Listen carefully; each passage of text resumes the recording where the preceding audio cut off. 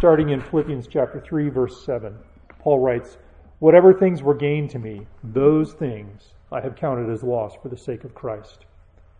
More than that, I count all things to be lost in view of the surpassing value of knowing Christ Jesus my Lord, for whom I have suffered the loss of all things, and count them but rubbish that I may gain Christ, and may be found in him, not having a righteousness of my own derived from the law, but that which is through faith in Christ, the righteousness which comes from God on the basis of faith, that I may know him and the power of his resurrection and the fellowship of his sufferings, being conformed to his death, in order that I may attain to the resurrection from the dead."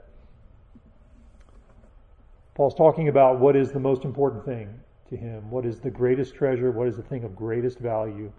And we see in verses 7 and 8 that he's tossed off all the things that he held dear in his former life. And if you back up to the beginning of the chapter, you can see what some of those things were. He said in verse 4, "I have this ultimate confidence in the flesh. If anybody has a mind to put confidence in the flesh, I have more." Paul was the most equipped. He was the best educated. He was probably one of the smarter guys on the scene. He had everything. There was absolutely no question that he had everything he needed to be a top-tier varsity Jew, member of the Sanhedrin. But in verses 7 and 8, he starts talking about how those things, they were gained, but he now sees them as loss when he considers knowing Christ himself, actually knowing the person of Jesus Christ. And he says, "I count them rubbish." All of those things that he cherished, that he held on to, that gave him such pride, he counts them as rubbish so that he may gain Christ. He cannot gain Christ if he doesn't throw off all of the other things. And he says in verse 9, his goal is to be found in Christ, to actually be in Christ and not have a righteousness of his own, not a righteousness that's derived from obeying the law that he describes in verse 4 that he did so well in obeying, but a righteousness that comes on the basis of faith, of actually trusting in Christ and then submitting to him and his lordship over your life. And then in verse 10, he says that the reason for all of that is to actually know Christ. To know Christ and know the power of his resurrection and the fellowship of his sufferings. In all of that, what that produces is a conformity to the person of Jesus Christ and his death. And he says that so that he may attain to the resurrection from the dead. And so what I want to just talk about here this morning is how this relates to our Bible reading and our prayer life. The things that Paul is talking about here in verses 9 and 10 is actually the things that we do the things that we strengthen and the things that we bolster, the things that we build the foundation for when we're reading our Bibles and when we're spending time alone with God in prayer. We know Christ when we read about Christ. We know Christ when we talk to him in prayer. That is of great benefit to the believer on a daily basis. It's also a great benefit to the believer on an eternal basis. When we look at the end of verse 10 and the beginning of verse 11, he does all of this being conformed to the death of Christ, dying to himself, in order that he may attain to the resurrection from the dead. And so when you drop down to verse 14, this is why Paul writes, "I press on. I press on toward the goal for the prize of the upward call in Christ Jesus." He knows that the day is coming when his life is coming to an end. So he presses on in knowing Christ every day, every week, every month. And so just another encouragement for us to continue the path of knowing Christ. And the right way to do that is by reading our Bibles, by praying, meditating on Scripture, worshiping God at the opportunities you can. So that's an encouragement for all of us. It's an encouragement for me standing here this morning. I hope it's an encouragement for you. Continue to do the things that you are doing. Just press on and excel still more. And the day that we will go to be with Christ is coming. So keep some perspective on all of that, and just want to encourage you guys to do the same things you always have been doing and just excel still more. Well, good morning. My name is Denny Pagel, for those of you that I have not personally met or know me. I have been at Grace Bible Church since 2008 and have been an elder since 2016. So it's a real privilege for me to be here. Just an honor to be able to speak with you men this morning. So let's pray, and then we'll dig into our theology of repentance. So, Father, thank you for your grace. You have given us the ultimate gift to help us with restoration and repentance.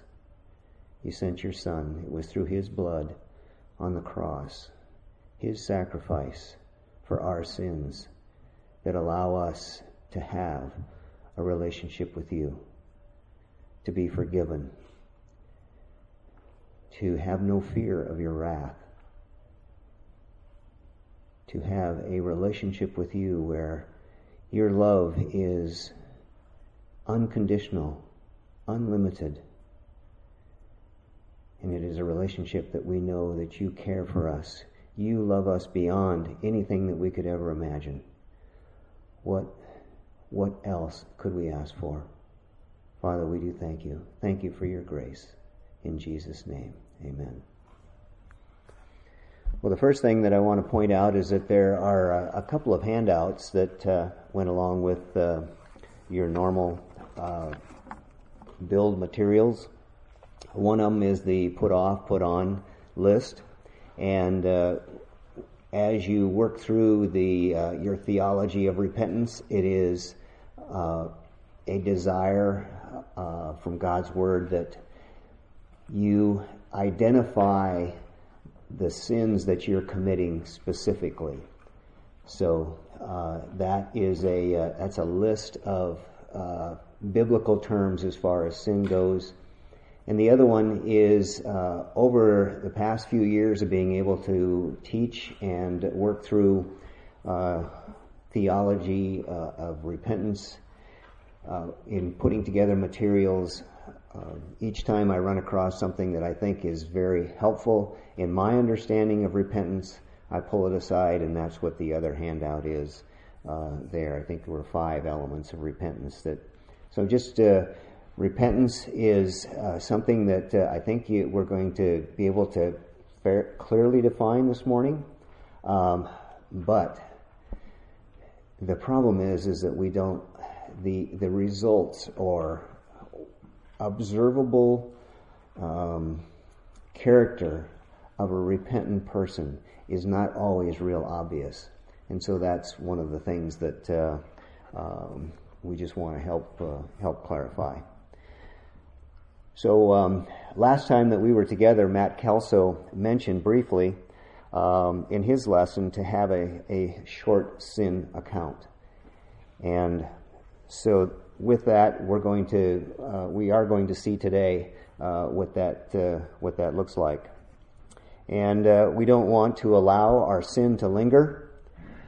We need to be sensitive to sin. We need to know our sin. And we need to have the right perspective on it. As Dave Harvey says, without a robust perspective on sin, the very notion of what it means to know God is profoundly weakened. So let me say that again. Without a robust perspective on sin, the very notion of what it means to know God is profoundly weakened. So we need to know God. We need to know His character. We need to know His attributes. And we must have the proper perspective of sin and full disclosure of sin if we want to have victory over our sin.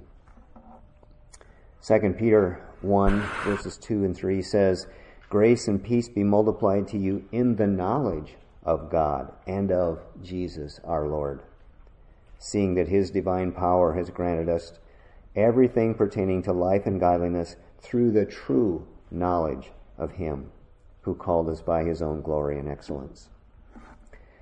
So I think we all understand that our sin is against a holy God. And we need to grieve over that and humble ourselves before God, asking forgiveness from Him and from others that we sin against. Humility is key in keeping a short sin account. It's not just a flippant, "Oh, I'm sorry for that, didn't mean it." It is to be humble and go to that person, go to the Lord. "Please forgive me. Please forgive me." Sin is serious,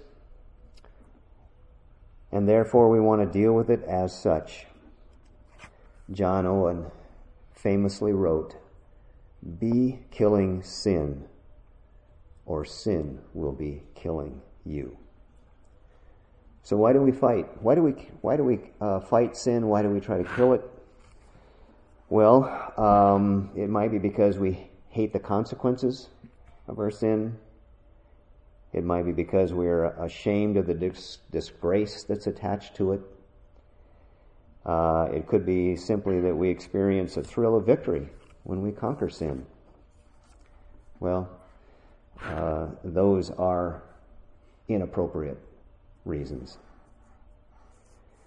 Realizing that all sin is against God helps us to fight sin for the right reason, because we know it hurts God, and that is the last thing that we want to do against our Heavenly Father.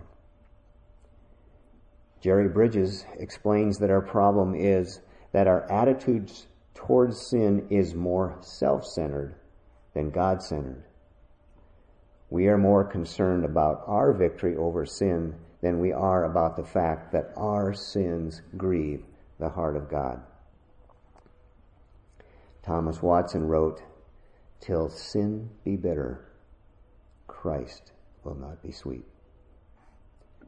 Till sin be bitter, Christ will not be sweet. Another author states, if we think of sin as merely a horizontal problem, we may begin to believe that our sin is small and our virtue is sizable. So, realizing the vertical nature of sin disabuses us of that notion, because it reveals to us the catastrophic seriousness of sin. The more bitter our sin becomes to us, the more sweet will be the gospel. So let's take a look at the theology of repentance. The Greek word for repentance is metanoia. And its meaning in the New Testament always means a change in purpose, and specifically turning from sin. One author writes, "True repentance never exists except in conjunction with faith." I'll say it again. True repentance never exists except in conjunction with faith. While on the other hand, wherever there is true faith, there is also real repentance. The two cannot be separated. In a sense, it is putting off our old life and turning to Christ, the author and perfecter of our faith.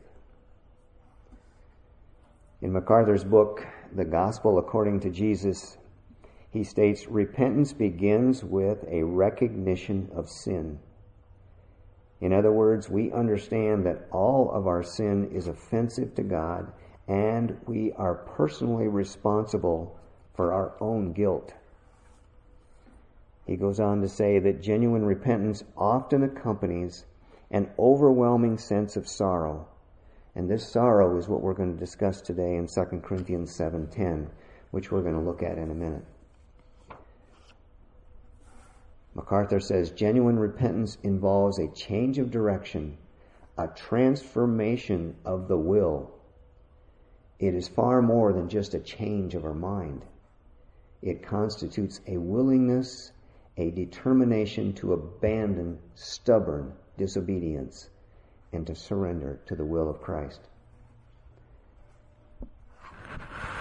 Repentance takes place at conversion,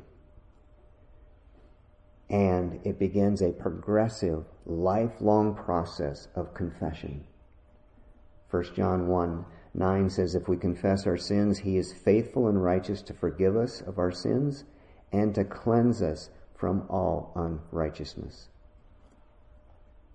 This active, continuous attitude of repentance produces the poverty of spirit, the mourning and the meekness that Jesus spoke of in the Beatitudes in Matthew 5, verses 3 through 6. These are marks of a true believer. Paul Tonches, who is another resource that I use in studying repentance, says, biblical or genuine repentance is an important discipline of the Christian life, but it can only be properly understood within the larger work of sanctification. God's goal is to remake us into the image of Christ, and in Christ we died to sin, and we were made alive unto God and received the righteousness of Christ as a gift of grace. However, the outworking of our new position in Christ requires the ongoing of putting off sin and putting on practical righteousness. In John 17, Jesus prays that we will be sanctified by the truth of God's Word. So as you practice your spiritual disciplines, reading the Word, memorizing it, meditating on God's Word, the Holy Spirit uses Scripture to reveal our heart and to convict us of things in our lives that need to change.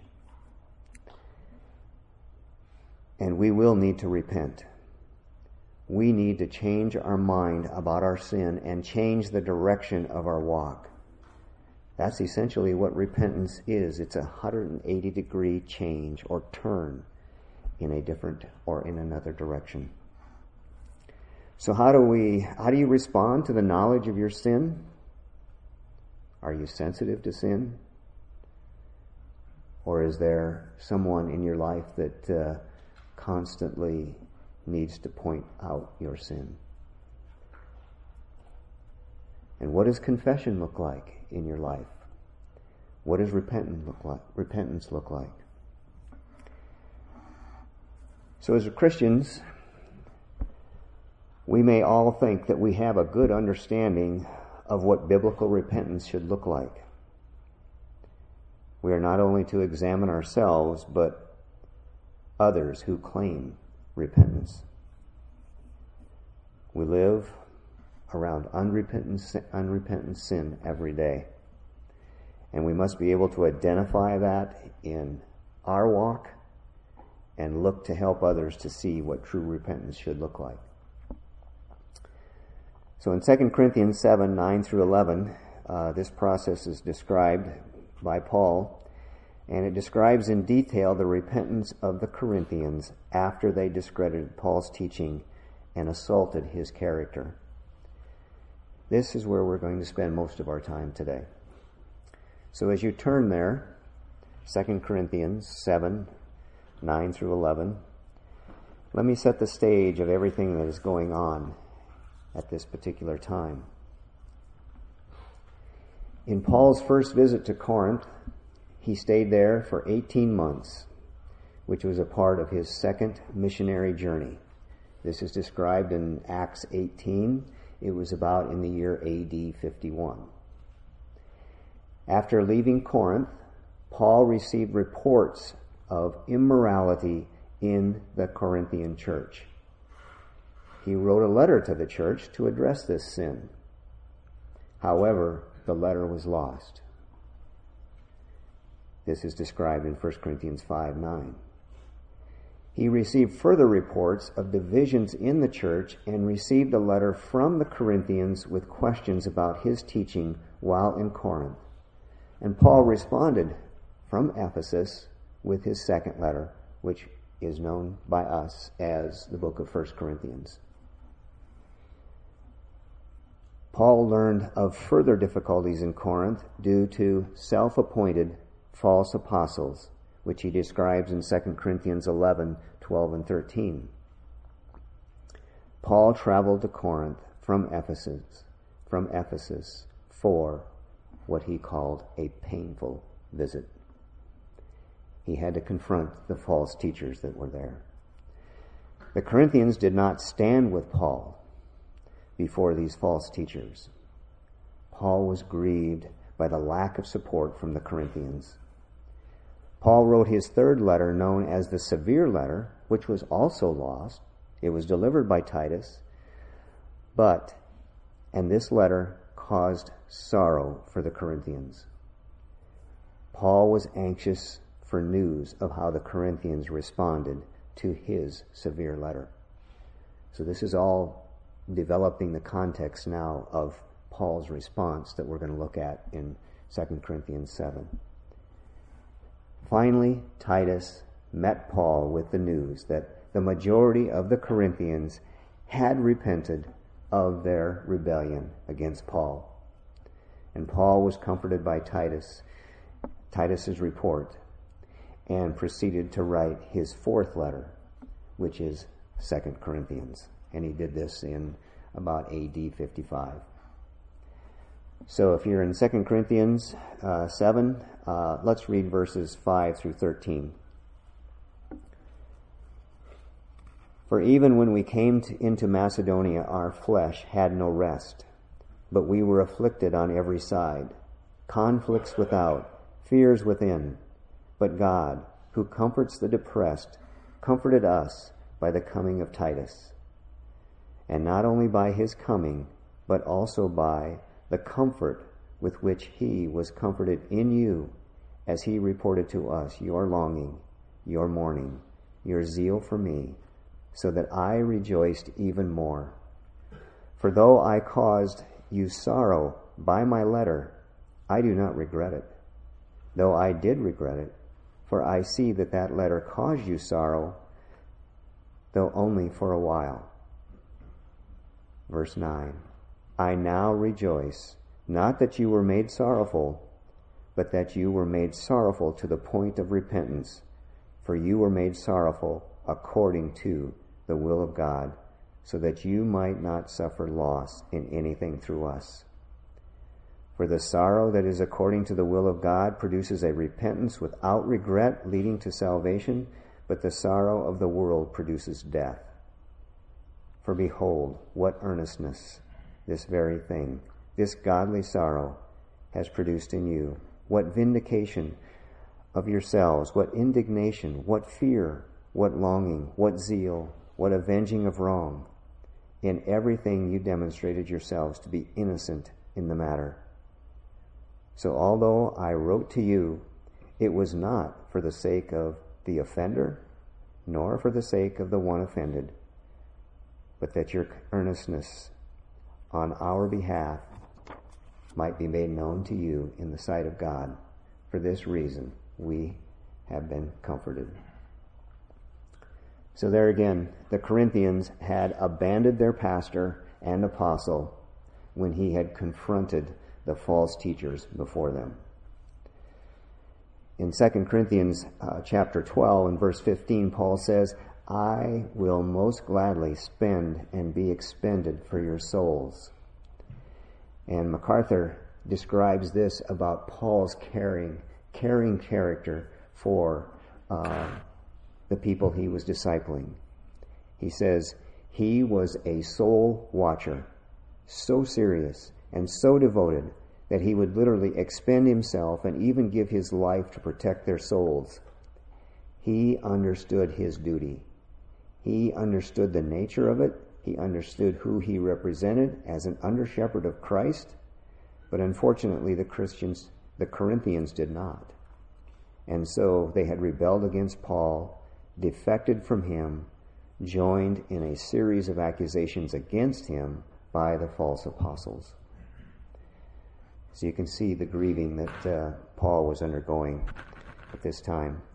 When Paul wrote the third letter, delivered by Titus, confronting them for abandoning him, there was not yet, at that time, any evidence of repentance by the Corinthians. It wasn't until Titus returned that Paul learned the effect of his words in that last third letter, in the lost third letter. It caused them sorrow. There were attitudes that Titus could discernibly see and measure in them that indicated they were repentant. The relational strife was apparently mending.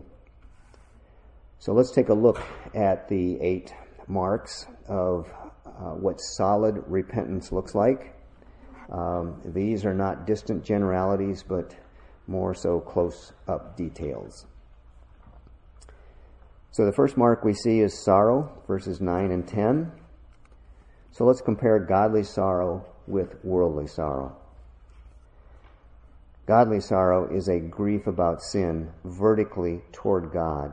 It is a knowledge of your sin against a holy God. Godly sorrow is brokenness that causes us to mourn and weep over our sin, which in turn produces the fruit of repentance. Paul describes right thinking about his sorrow over sin in 1 Timothy 1:15. He says it is a trustworthy statement deserving full acceptance that Christ Jesus came into the world to save sinners, among whom I am the foremost of all. That, in contrast to worldly sorrow is a grief on a horizontal basis or manner. You are grieved over your circumstances, the consequences that may be resulting from your sin, or feelings of guilt. Worldly sorrow is shallow repentance and is very short-lived. Biblical repentance requires a sorrow that is according to the will of God.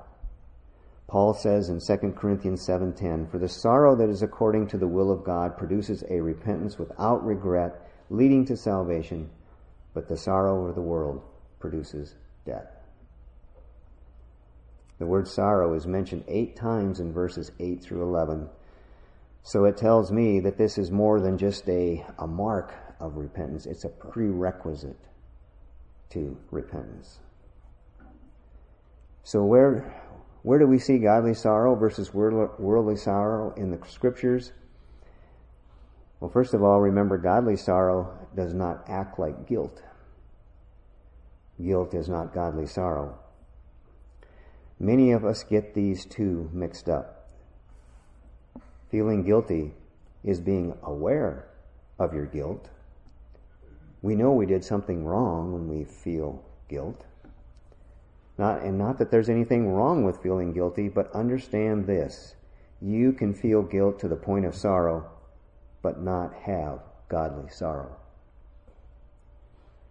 The example that comes to mind is Judas was sorrowful, but not repentant. His guilt caused him to run from Jesus and commit suicide. He ran from his Savior. On the other hand, Peter is on the other end of that example. He is an example of godly sorrow. And if you look at Luke 22:61 through and 62, and you don't have to go there, this is where Peter is denying Christ. In verse 61, the Lord turned and looked at Peter, and Peter remembered the word of the Lord, how he had told him, "Before a rooster crows today, you will deny me 3 times." And Peter, he says this of Peter, and he went out and wept bitterly. This is godly sorrow, because we know that Peter was a man who stood by his Savior. He did not run away from him. So from sorrow then we go to our second mark of godly repentance. It's earnestness. Verse 11 says, "For behold, what earnestness this very thing, this godly sorrow, has produced in you." So note the way Paul begins.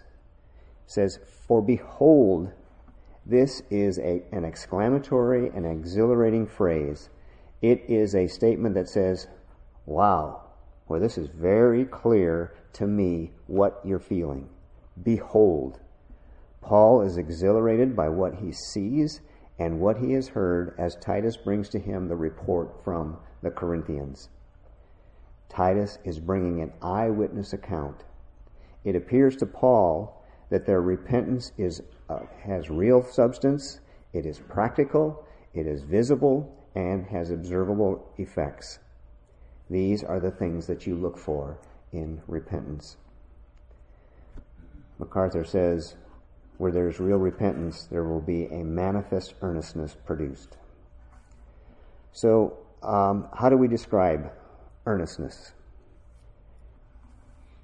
It is a persistent striving to correct a pattern of sin. It's a word for eagerness. And what it means is eagerness toward righteousness, toward purity. It ends the indifference that you have towards sin, the indifference towards iniquity. It ends the complacency about being in evil and deception that led you into that in the first place. It produces a strong desire to do right, to make things right, to make restitution, to correct, to restore the broken relationship. There will be a passion. There will be action and movement to make it right, and eagerness. If there's one word to describe earnestness, it's eagerness, sprinting away from your sin towards holiness. The Corinthians were once unconcerned to defend Paul.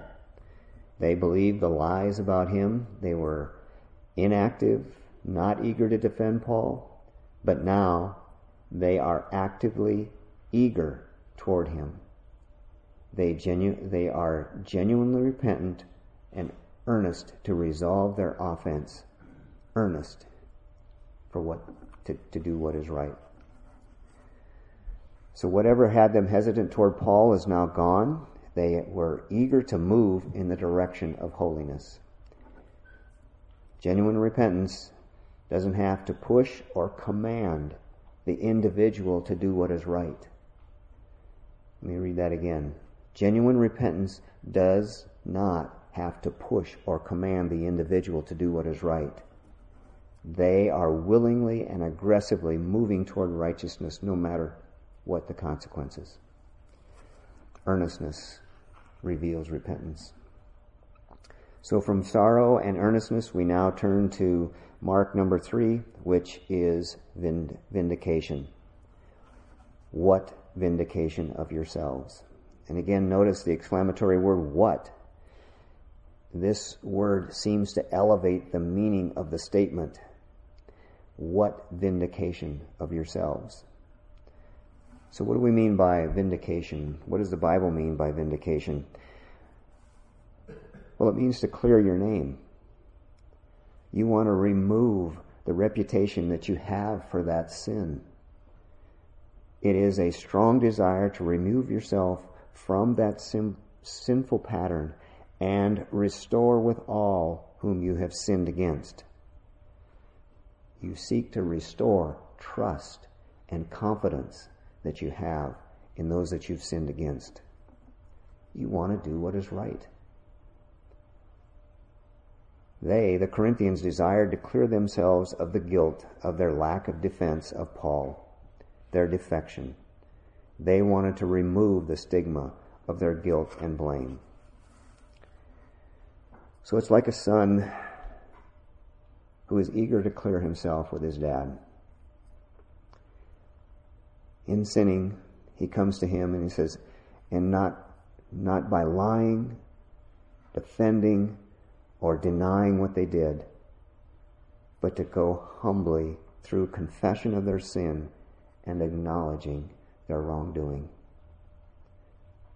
Putting all excuses aside, no blame shifting, but just confessing and acknowledging their sin. The only way to vindicate yourself when you are guilty is through humble acknowledgement of your guilt. and demonstrating you know what to do in opposition to that. Vindication reveals repentance. So let's move on to the fourth mark of godly repentance, which is indignation. Again, what indignation? Indignation is anger or outrage over the decision to sin. It is anger with yourself and anger over the shame that you have brought onto your Lord and Savior. Outrage is a strong word, and the Corinthians were outraged over their own sin against Paul in not coming to his defense. They now hate what they once loved and practiced, which was hanging Paul out to dry, a disdain for what they had done. Repentance evidences a radical change of mind towards sin. Where there once was love for sin, there is now outrage. And that is about as big a change that you can have. Indignation reveals repentance. So from sorrow and earnestness, vindication, then indignation, we now turn to the fifth mark of godly sorrow, which is fear. Fear. For behold, what earnestness this very thing, this godly sorrow has produced in you. What fear? Fear is a healthy reverence for the one who is most offended by your sin. So let's start with the fear of God. A worshipful fear of God. It arises out of a sense of His majestic holiness and the purity of His selfless love for you. He is so holy that you fear wronging Him. He is so loving that you fear betraying His love. You are sobered into holiness. Where you had once been casual and unconcerned in your sin, where you had no sight of God as you looked on your sin with the light, suddenly you become aware of God and His character. You see the grotesque evil that you're trifling with. It was always this way, but the scales have now fallen from your eyes, and now you see God and your sin as you should. This is a fear that is worshipful. It does not run from God, but to God. It is a fear that makes you want to run away, that makes you not want to run away from your offended brother, but to your offended brother to reconcile and restore. Fear reveals repentance. MacArthur says, there will be a longing, driving eagerness to make the relationship right. There will be a strong desire to clear one's name and remove the stigma that sin has brought. There will be hatred, outrage, and indignation over iniquity in one's own life. And there will be a longing to reverence God and fear God and exalt God and worship God appropriately. This is a sense of holy fear. So on to our sixth mark of godly repentance, longing. Again, what longing? There we again see the word what, and longing is a strong desire to restore the relationship that has been harmed because of sin. The Corinthians were now positively drawn toward Paul. They desired Paul. They desired reconciling with him. They yearned to see him with a strong positive affection. They no longer wanted to distance themselves. They no longer wanted distance between them and him. They were no longer withholding themselves from him. They were not keeping themselves at a distance from him. They were longing for him. What longing? And longing reveals repentance. But there was even more than this longing. Paul experienced more than them longing for him. There was a zeal. And this is number 7. Zeal. Zeal is a passion motivated by love and hate. You love something so much that you hate anything that brings harm to it. You have a zeal for the Word of God and hate anything that blasphemes God's truth. Zeal goes beyond longing. The Corinthians were stirred up into an even greater fervor for Paul. They had an intense desire to give evidence of their repentance. They were zealous to comply with anything more that could be done to put their relationship with Paul on more solid ground. So, they are not just turned from their sin. They are not just turned toward Paul.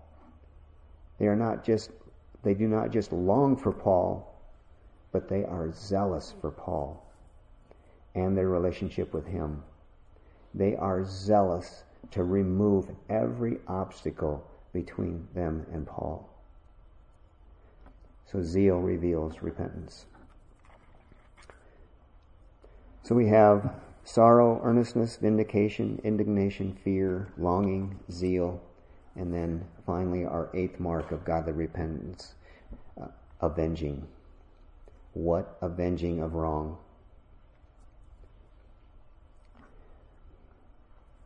When repentance is real, it seeks justice for the avenging of wrongs. Justice is applying a consequence that avenges the wrong and promotes holiness of life. So how do we know when someone is genuinely repentant? When they are done defending themselves, done trying to protect themselves, done pitying themselves, but rather they are avenging the wrong they have done. They are ready for justice, ready to bring justice down even though it is going to fall on their own heads. So avenging of wrong reveals repentance. So what about the last statement in verse 11? In everything you demonstrated yourselves to be innocent in the matter. The Greek word for innocent means pure or holy.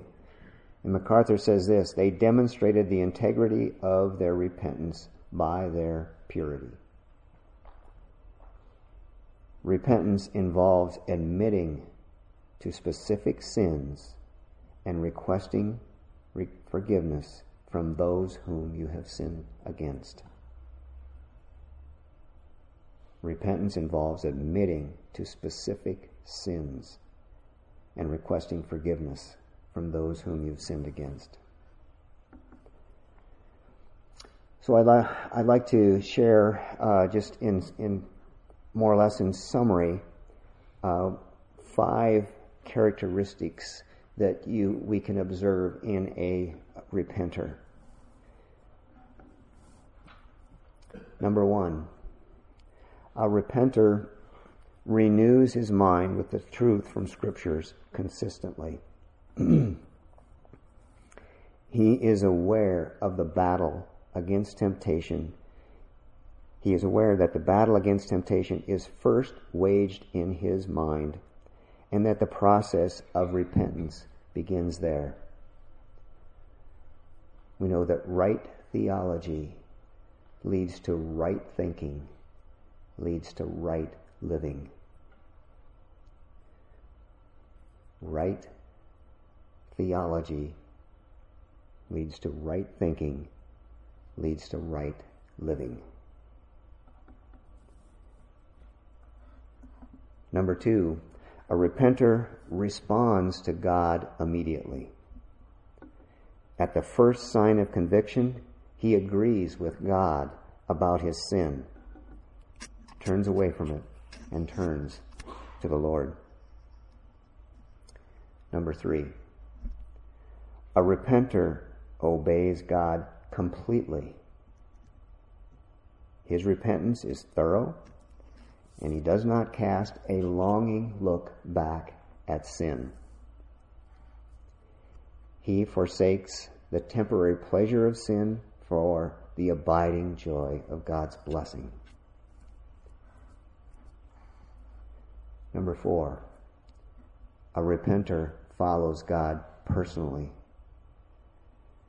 He does not base his commitment to God on what others are doing. Though no one joins me, still I will follow, expresses the attitude of his heart.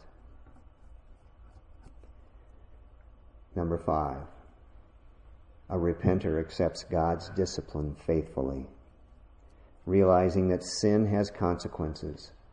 He accepts the Lord's discipline as an act of love and as a reminder when he next faces temptation.